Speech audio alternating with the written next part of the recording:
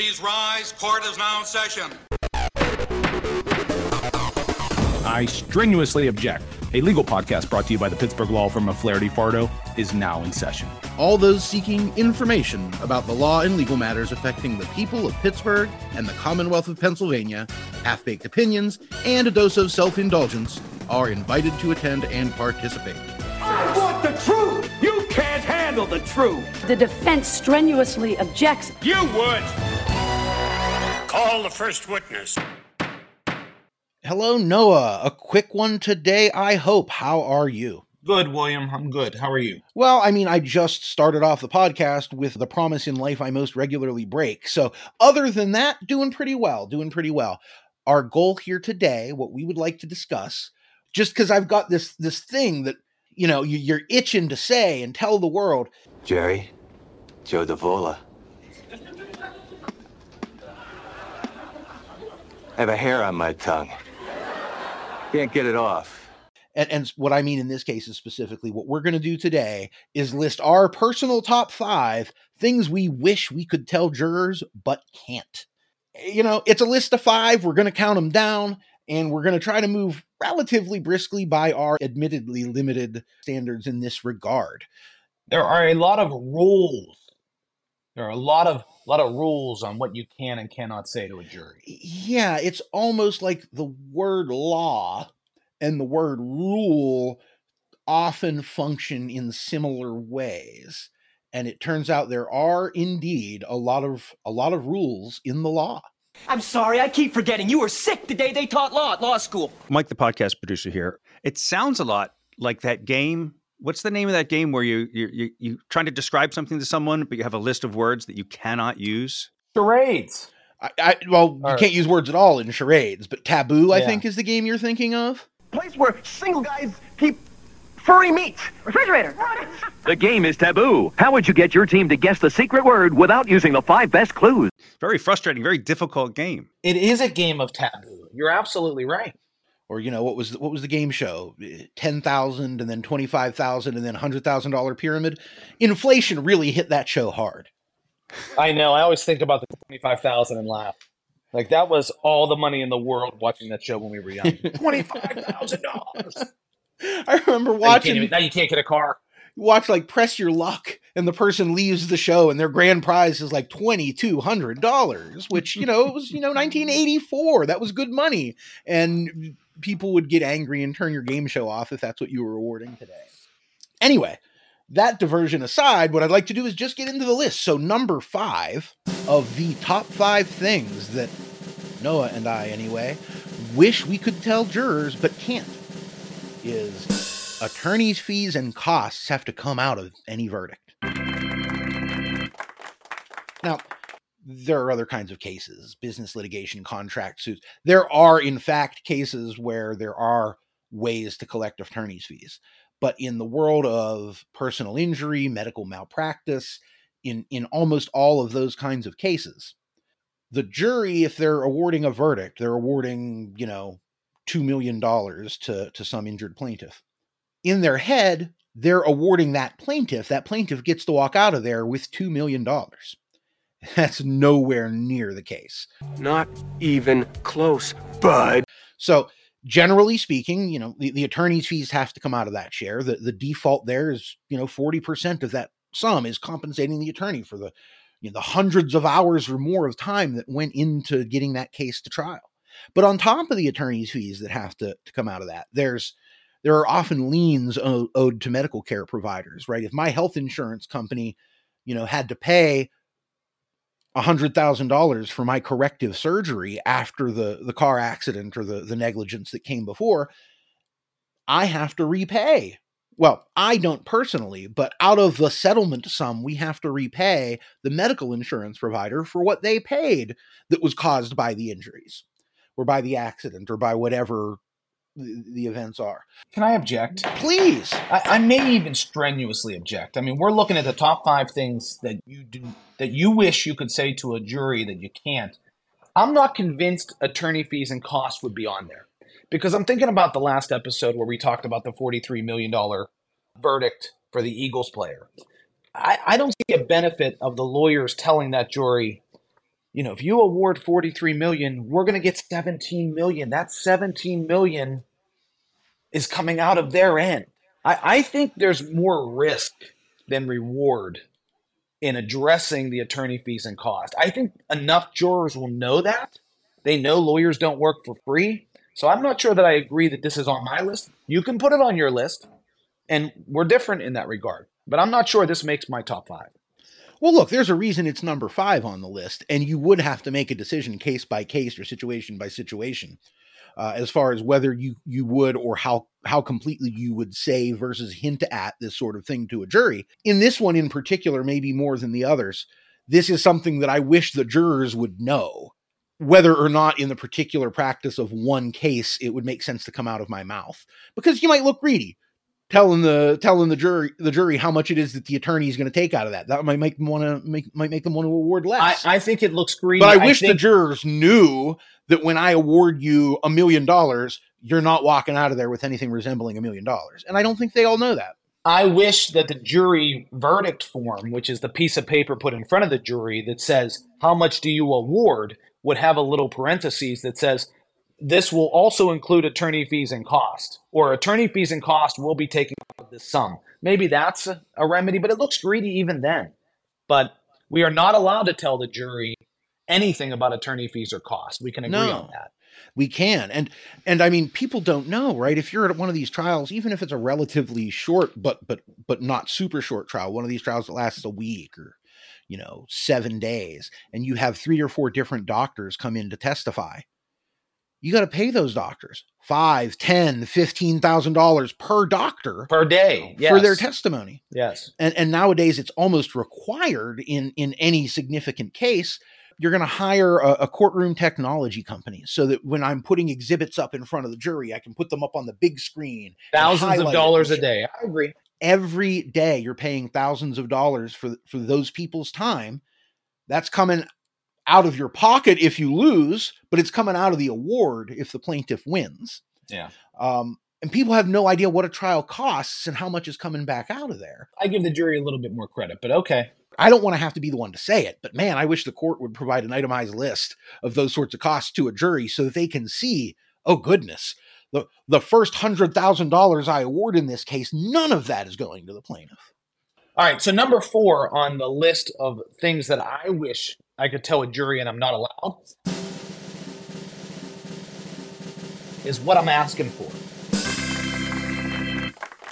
If you have a wrongful death case or any injury case, an amputation case, broken bones, facial scars, whatever it is, at the end of the day, we're asking the jury to award money. But in Pennsylvania, at least, and it's one of the few states that precludes this, we are not specifically allowed to tell them what we're asking for. And we're not allowed to give them any examples of other settlements or verdicts. And when you talk to juries afterwards and you say, hey, what is this case worth? The number one answer by juries is, I have no idea. And then their second question is, well, can I hear other examples? And the answer is no. My name is no. My sign is no. My number is no. You need to let it go. You're not allowed to see examples, and we're not allowed to tell you what we're asking for. If we were able to, like you are in California and in New York, if you're able to say, this child lost his life. The parents have lost their child. They're asking for $50 million. Here's why. It's an entirely different jury deliberation where they have a starting point of what we're asking for to give them some guidance and whether we're being fair or not. Okay, just pick a number out of a hat. And whatever numbers get picked more towards the median, the rest just sort of fall into that range. So I really think this service to plaintiffs, to injured, to their families, and it's unfair from a legal perspective, in my opinion, that we are not allowed to tell juries what we're asking for. Agree? I'll note a non-strenuous objection for the record. One, the thing that we just talked about with attorney's fees of not necessarily having to be the one to ask for them because you look greedy is also at play when it comes to being able to articulate the exact dollar amount you want to recover. There's a whole art to picking the right number there in a way that will not shortchange your case, but also not make the jury think you're being greedy. because we can't do it in this state, I don't have a lot of practical experience trying to thread that needle or knowing what the right answer is. But the other grounds that I have for objection here is this is a list of things we wish we could tell the jury. I think what you just gave us is number one on the list of things the jury wishes we could tell them.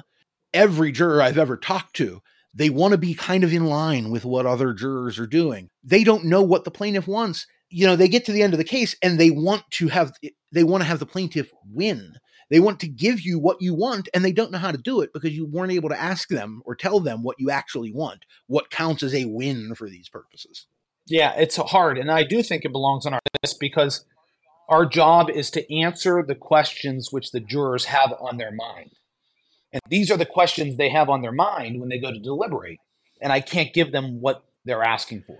Right. I think it hamstrings us. I feel like it ties one hand behind my back. One part of the other problem is a juror who really wants to figure this sort of thing out is now being put in a bind because they're told, look, you can use whatever common sense you walk in the door with, but I don't want you doing research. I don't want you Googling stuff. I don't want you looking up this case. I don't want you looking up other cases. Instead of being able to ask for a number, I feel like the temptation for a juror here is, boy, I would like to start Googling and looking up, oh, this is a case where, someone lost a leg. Let's start looking up what other cases and verdicts and settlements are when someone loses a leg so that I can kind of land in the middle of that.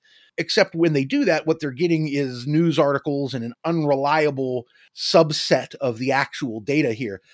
Jurors shouldn't do that ultimately. It's going to lead them in weird places. It might be great for plaintiffs, right? Because the big numbers are the ones that make the news. But as a practical matter, it can create kind of an unbalanced view of what all the outcomes are because you Google it and what you're going to usually see are the really big numbers or the really low numbers. So Mike, the podcast producer here, I've been called to jury duty many times. I only made it once. And in my experience, people complain about being called to jury duty and they want to get out of it. They do anything they can to get out of it. But once on the jury, everyone gets very serious and really wants to do the best job possible. In your experience, have you seen cynical, lazy juries, or have you seen that in general, most juries do want to do the best job possible? Personally, I'm proud of what I've seen from jurors for the most part. Everybody's miserable when they get selected. They get notice in the mail and they look for ways to get out of it. But once they're selected, they want to honor their oath and they want to try to follow the rules. The problem is we still aren't able to give them enough information to do their job. They have no experience coming into this, and they're sort of left with too many unanswered questions, in my opinion. Yeah, let me jump off that with kind of three things, right? The first is 100% agreement. Most jurors I've ever talked to or have served on any jury that we've seen, first and foremost, what they want to do is do their job. They've been tasked with an important role in the lives of the parties of the case and in our legal system. And they want to do that job correctly, diligently. They don't necessarily know all the time whether it's the other stuff that's floating around in the background, the other things on this list that we can't talk about. Jurors, even though they are trying to do their job really diligently, do sometimes fixate on kind of random and unpredictable things. I saw the defendant make a certain face when a certain piece of testimony was said, and that's it. That becomes like the core foundational block that they build the rest of their opinions on the case around. People tend to have too much belief in their ability to tell when someone else is lying to them or to read someone else's body language or facial expressions. So even jurors who are really trying to do their job, I think, do sometimes make that specific mistake, which is they focus on a thing they saw on day 4 of the trial, and that, rather than like the actual testimony that came in, is where they're really basing their opinion. Yeah, I agree with that. And then the other thing is jurors really do want to do their job, but jurors also can get, sometimes even justifiably, but the legal process isn't like it looks in the movies. And sometimes jurors get upset because they feel like someone is wasting their time. They want to do their job, but all of a sudden they're looking at the 4th witness you're coming in to come talk about the same things to establish the evidence, and now they're mad at you because, this could be over in a day and a half. I already know what happened. Or, I think I do anyway. Why am I being subjected to this long-winded examination? Why am I having to have this person read this document out loud to me that I've already heard 2 times? Now lawyers need to adjust to that and need to make it seem like they do, in fact, respect their jurors' time. But there's also a lot of requirements boring requirements to establish evidence of record. And to do a case that's going to survive on appeal, if there ends up being an appeal afterwards, we have to diligently introduce all of these documents into evidence so that they're part of the formal record. I don't want to do that any more than the juror wants to listen to it, but I have to. It's part of the process, and we're required to abide by it. So we've stumbled into an honorable mention, I guess, here on things I wish I could tell the jury, which is, juror, I found that testimony boring too, but I have to do this. Because if I don't do this, then even if you award me money, the other side can appeal and the court will throw my case out because I didn't have sufficient documentation of record to support my verdict. Well, that's why I think so few lawyers are actually trial lawyers. It is not easy to try a case. There are 100 different moving pieces and limitations sometimes. Number 3 on our list of things we wish we could tell jurors but cannot. There's a term of art here, and that term is subsequent remedial measures. Now, this one I get from a policymaking perspective, but common sense is tricky, right? Subsequent remedial measures are, as a matter of law, inadmissible with limited exceptions to kind of prove control or whatever.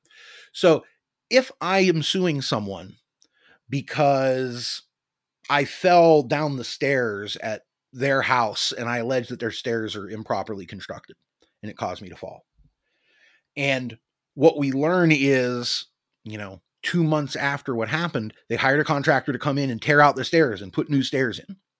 I am not allowed to tell the jury about the subsequent work that was done on the stairs. Yeah, and likewise with an amusement park, right? You're on an amusement park, somebody gets injured. After somebody gets injured, they put new seatbelts or body harnesses on. That seems like relevant evidence to me, but the reality is we're not allowed to talk about subsequent remedial measures. Unless a juror is particularly interested in the intricacies of the rules of evidence, they're not going to know that. Now, let me be fair to the way the rules of civil procedure are set up here. Unlike what I'm going to get to with number 1 on our list, where I think the rules of civil procedure are just wrong. The idea behind this rule is what they don't want to happen is for someone who has an unsafe ride with no seatbelts or an unsafe set of stairs to have an economic incentive to let that dangerous condition keep hanging around to injure more people. We want them to fix it. We don't want to just win the lawsuit. We want them to prevent future harm. That's right. And so with this particular rule of evidence, what we as a society have mutually decided, and I think probably rightly, but in ways that can be very frustrating, is we want to value getting these dangerous conditions fixed before someone else gets hurt more highly than we do compensating the person who was already hurt by it in the past. But those two things are very much in tension here, because common sense tells you if I fell down your stairs and you build new stairs, Damn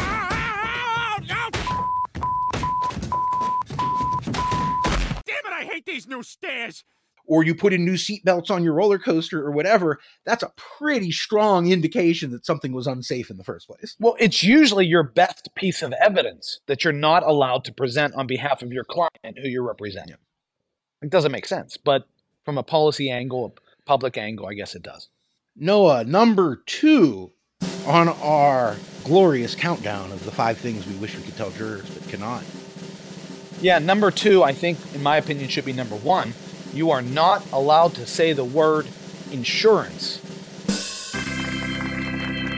in most personal injury medical malpractice cases. And that means not only do I wish we should be able to tell them, look, there's $3 million in insurance, we're not allowed to mention the word insurance.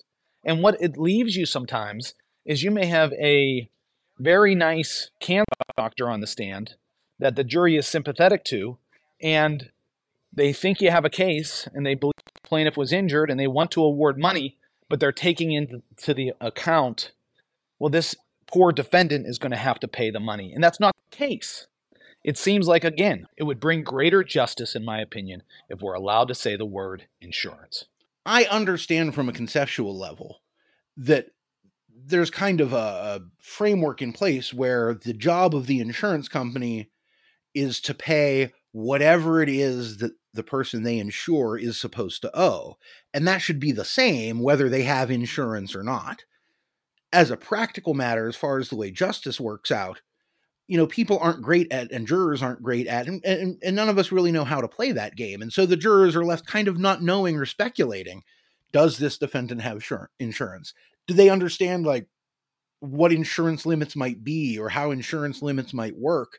It can sometimes cut both ways, right? Maybe they really want to punish a defendant for their wrongdoing, and so they award, and then they didn't successfully punish the defendant at all because the insurance had to pay it instead of the defendant anyway.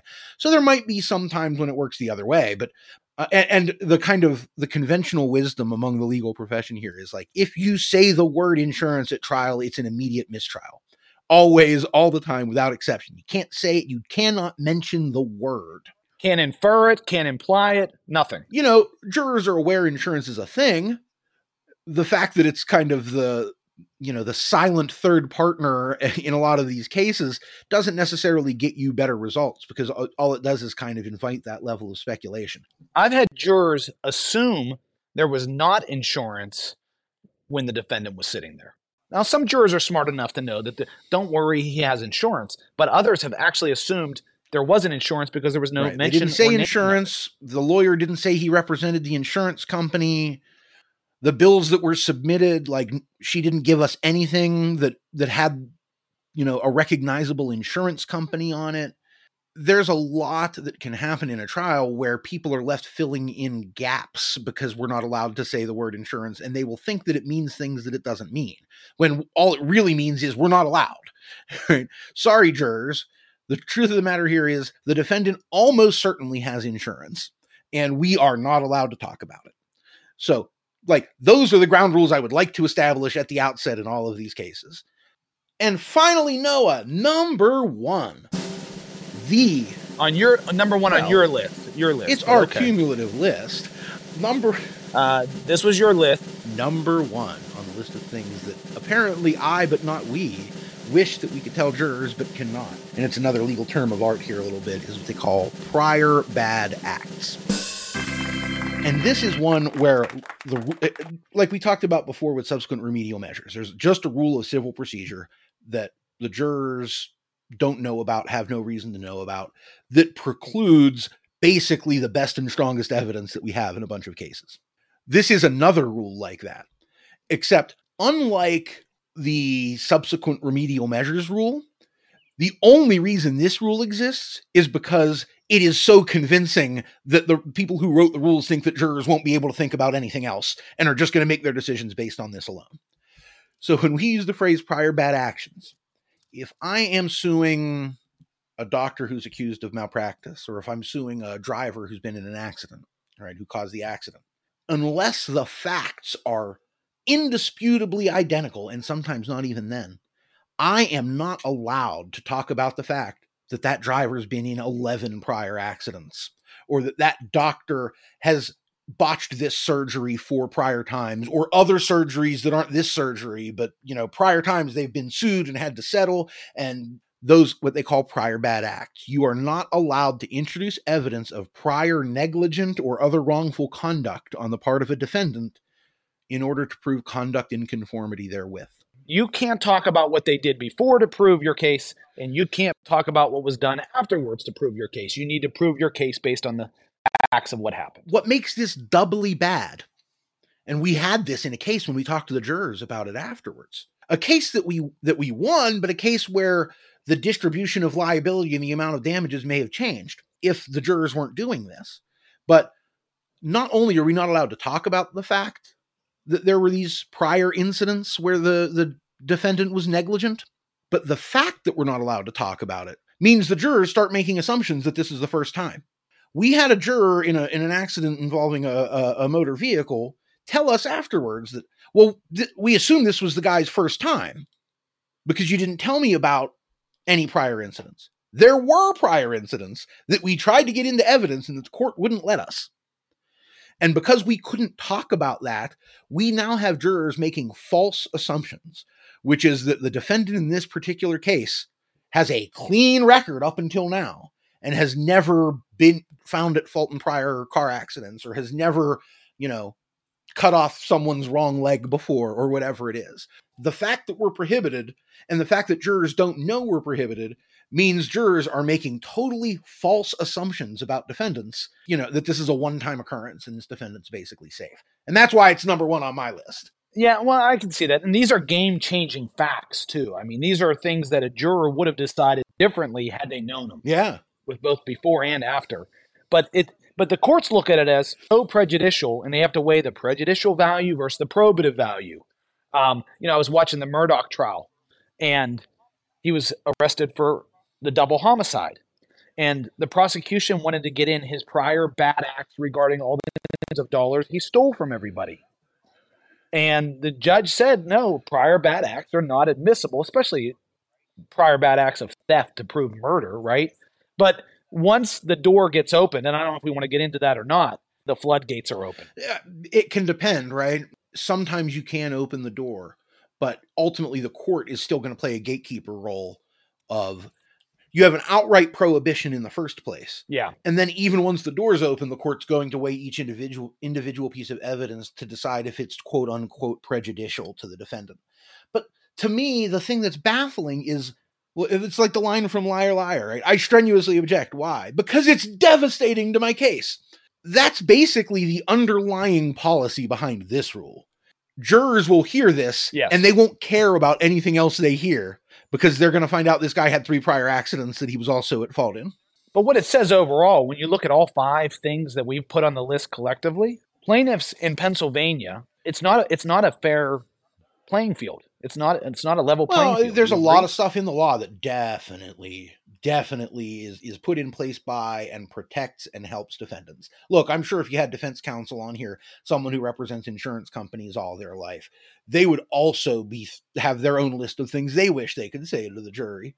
Could they? Could you even think of a list of 5 that defendant lawyers could make a list of things they wish they could say? Maybe social media posts, or maybe some prior bad acts of the plaintiff to show them drunk, or some embarrassing moments on social media before. But there's not a lot of things the defendants don't get to do. Well, yeah, I mean, I'm sure they would have a list of 5. I don't think that list would be nearly as good as the list we just put together. I think in the end, most of the gatekeeping that goes on from an evidentiary perspective and what we can and can't say to jurors ultimately redounds to the benefit of defense. Well, I do have a layman question about all of this. And you kind of hinted at it a little bit earlier, so you may have foreshadowed the answer to this. But what happens if any of these things are mentioned during the course of a trial? I mean, is it an automatic mistrial or a reprimand, or are you dragged out like Al Pacino and Justice for All? Hold it! I just completed my opening statement. It's the judge has the discretion, and it can be fixed either through a curative instruction, where the judge may say, you are not to consider these specific facts, and the tone and demeanor of the judge can actually hurt you more than those facts. It can be counterproductive. Don't think about pink elephants, right? But certainly either side, when these things happen, can request a mistrial, and if denied, can then have appellate issues and say this should have been a mistrial. Yeah. I mean, so the answer basically is very case by case. It depends how far you are into the trial. It depends on how overt your violation of these rules are. If you start talking about insurance, you're pretty likely to get accused of a mistrial. But, if it's an innocent slip up where a piece of documentary evidence that gets in happens to say Allstate in the corner or something, that's not going to be the grounds for a mistrial if it was relatively minor. And so the other thing, and this is an entire procedural step that the jury might not know about, is there are things called motions in limine that are brought in front of the judge before any jury trial, where both parties essentially, knowing that there is the risk of prejudicial or otherwise inadmissible evidence being offered, will go to the judge before the trial and seek an order saying something like, we would like the court to enter an order that says that we're not allowed to talk about the accident that occurred in March of 2018. In this case, that's about the accident that occurred in October of 2020. So a lot of the times, the biggest and most important evidentiary disputes about admissibility get handled, at least in the first instance, prior to the start of the trial, out of earshot of the jury, where the judge enters ruling about what you can and can't say. And if you just flagrantly violate a court order telling you you're not allowed to talk about this, I mean, you're very likely to get a mistrial and to get all sorts of sanctions imposed on you as a lawyer. You're going to get a mistrial. You're going to have to pay everyone's court costs. You're going to have a ton of problems laid at your feet if the judge tells you you can't talk about it and you do it anyway. And I know Mike's always interested in the legal angle coming as a layman. Many cases are won in the motions in limine before the jury ever enters the room based on what's admissible and not admissible. And I think the place where I think lay people from watching the news or whatnot are most familiar with that occurring are, in the context of criminal cases where they have hearings about whether or not a confession is admissible as evidence or not, or whether or not a particular video is suppression of evidence issues. In the criminal context and in news stories, people have some familiarity that, oh, right, yeah, there are those things that go on before the trial even starts about whether or not certain things are admissible. In basically every civil trial that gets to actual trial, there are some version of those kinds of hearings that go on where, and usually it's the defendants asking. Generally, the rule is the plaintiffs want everything in and the defendants want to limit it as much as possible. There's always at least some number of motions that have been presented to the judge, and we don't know how he ruled as a juror, but one of the things that happened outside of your earshot is the judge has put in place a bunch of court orders about what specific things that parties may want to introduce as evidence are allowed in and what things aren't allowed in.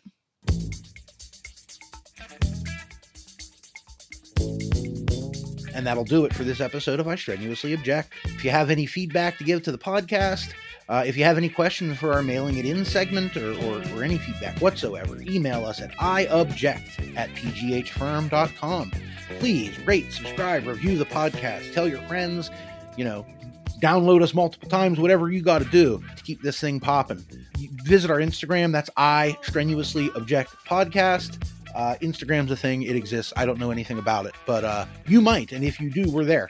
For any more information on civil litigation, personal injury, medical malpractice cases, or any legal issues whatsoever, do visit our website at pghfirm.com. Until next time, some parting advice. Don't say it. Don't say it. Say anything.